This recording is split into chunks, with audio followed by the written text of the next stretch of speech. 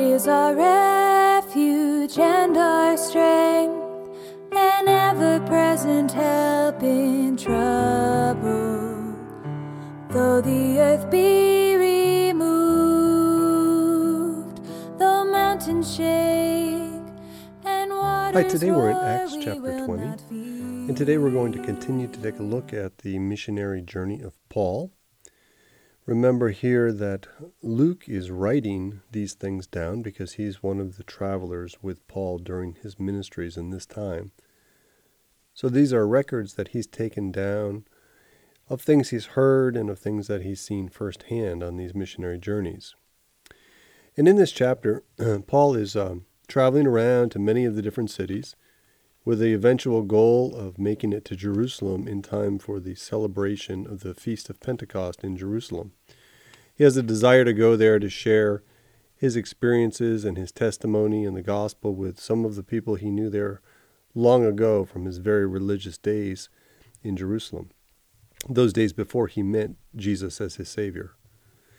You know, Paul really had a moment of great conversion, if we recall, where he fell to the ground and Jesus spoke to him and he said, "Why do you persecute me?" And he goes, "Who are you?" And Jesus introduced himself to Paul. Back then it was Saul, and completely transformed his life from someone who was a religious zealot, fighting against the church, to someone who really loved Jesus and gave his life and dedicated his life to serving him. And this chapter talks a lot about the dedication that Paul had in serving Jesus, because his ministry is taking him all over the place, from city to city, town to town, country to country, and he's willingly giving up his life to go and to share the gospel with all of the Jews and Gentiles and who will ever listen to him. And in a lot of those cases, you know, he's being persecuted. Sometimes he's being tortured or beaten or imprisoned for the work that he's doing for Christ. In this case, in chapter 20, there was a plot against him, and they were going to kill him, get rid of him once and for all. And that was by the Jews, right? The people who are supposed to be followers of God in that time. They wanted to kill him. So he went on his journey through Macedonia. Sopater, the Berean, the son of Pyrrhus, accompanied him. And of the Thessalonians, Aristarchus, Secundus, Gaius of Derbe, and Timothy, and the Asians, Tychius and Trophimus. And just these guys who are traveling with him show of the various places that he'd been and where his ministry had taken effect. And he was bringing these men along with him, training them and teaching them the way to go. And he went into Philippi. And when he was there, he was preaching. And he was talking late into the night, it says. And it was getting near midnight. And there was the lamps in the upper room. And they were all gathered together. And there was a young man. His name was Eutychus, and he was sitting at the window, and he sank into a deep sleep. And Paul talked longer and longer, okay? And I mean, these guys are probably all hard workers as well. They put in a full day's work, and then they went to hear him preach, and it was going well into the early hours of the morning. And naturally, he fell asleep, and he fell down dead. And Paul went down, bent over him, and taking him in his arms, said, "Don't be alarmed, for his life is in him." Now, it doesn't say that Paul raised him from the dead. It just says, "Don't be alarmed." But there's the, inference that it was a miracle that took place, that he was raised from the dead. And then they broke bread and they ate and they conversed still for a long time, all the way until sunrise. And then he departed. And they took the youth away alive, and they were not a little comforted that Eutychus had survived his fall. You know, a lot of times when we're first learning about the things that God does, the new life that he has for us, and what life in the Spirit is, we're so excited. We want to know more and more and have more and more experiences with God that we're willing to sit up all night long. We're willing to pass through the night. Reminds me of a story I heard a long time ago. A friend of mine who was a Christian, when I was a young Christian, he was already a mature Christian. And he was a twin brother, and he was telling me that he had converted to Christianity and that he would go to work all day long, and that at night he would go to the Bible study, and they would pray all night long, and he would go home, sleep for an hour or two, and get up and he would go back to work. And he would do this like night after night. And his twin brother said, how in the world do you do that? How can you stay out all night at these silly meetings and then still make it to work and have the energy and the strength to get through the day? And he just laughed and, he said, it's Jesus in me. I wouldn't trade these experiences for anything. He was so excited to serve Christ. And that's why these guys, they stayed up all night to hear, even to the point of falling asleep out of a third story of a building. So Paul left there and he sailed on. He went past Ephesus. Now remember, he'd spent a lot of time in Ephesus, the church. He started the church there. It has a deep attachment to him, But he's really saying goodbye to everybody as he's going through these places. Because he's been warned that when he goes to Jerusalem, he's going to be persecuted and imprisoned for his faith. He doesn't know if that means he'll be killed or not yet at this point. He doesn't know exactly what's going to happen. But he's willing to go and face persecution, face imprisonment and possible death, all to go and to share the gospel back in Jerusalem with those who he knew before. So he's going to go past Ephesus. And again, it doesn't say. It only says that he's in a hurry to be at Jerusalem. But, he was on his last night in the last city, and he was up all night, and they bid him goodbye early in the morning. He was talking, pouring out his heart, probably giving so much last-minute instructions and things to help them. So, he realized it could be the last time he saw them. Probably he didn't want to repeat the same thing at Ephesus. The emotion of seeing all those that he loved so much and not having time to tell them everything that he wanted to say. And then the pain of separation and having to leave them behind as he went on to Jerusalem. And even here, he says that even though he didn't stop in Ephesus, he called for the elders to come and meet him where he was. And he was in a place called Miletus. So the elders of the church came, and when they came, he said to them, you know how I lived among you the whole time from the first day that I came here. I served the Lord with humility, with tears, and with trials that happened to me through the plots of the Jews. So Paul is really telling us what ministry is about here. Ministry is about giving of yourself, serving the Lord with humility. And that with tears, you suffer and you bear the burdens and the trials right along with those who are in your flocks. He also bared the burden of the Jews who several times tried to kill him. That he didn't shrink from declaring anything to them. He says that he gave them everything, the whole counsel of God he gave to them. Do you know what that means? That means not only saying really good, positive things to the church, but saying difficult things and corrective things and doing things that really might be against the nature of a Christian, telling somebody something ugly about their life that God wants to change and transform and correct. He told them everything. He told them to repent and to have faith.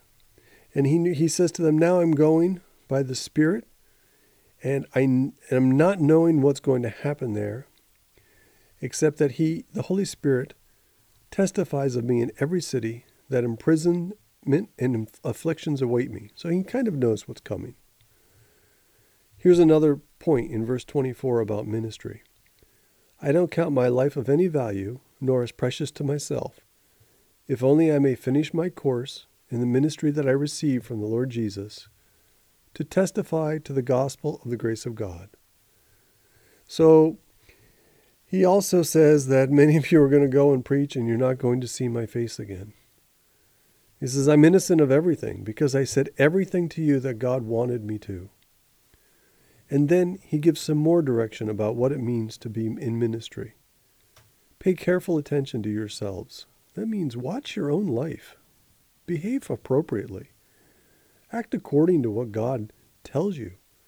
And don't overstep your bounds. And especially to all the flock in which the Holy Spirit made you overseers. So we're to overlook the flock on behalf of God. With the assistance of the Holy Spirit, he gives us a ministry to look for the sheep. It says to care for the church of God, which he obtained with his own blood. We know Jesus because he died for us and he shed his blood for us. He gave us that great sacrifice of love. And then those whom he paid that price for, who accepted his salvation, he turned their care over to certain ministers. And that's why he's talking to them about how important it is to behave appropriately and to care for that church for whom Jesus paid such a high price for.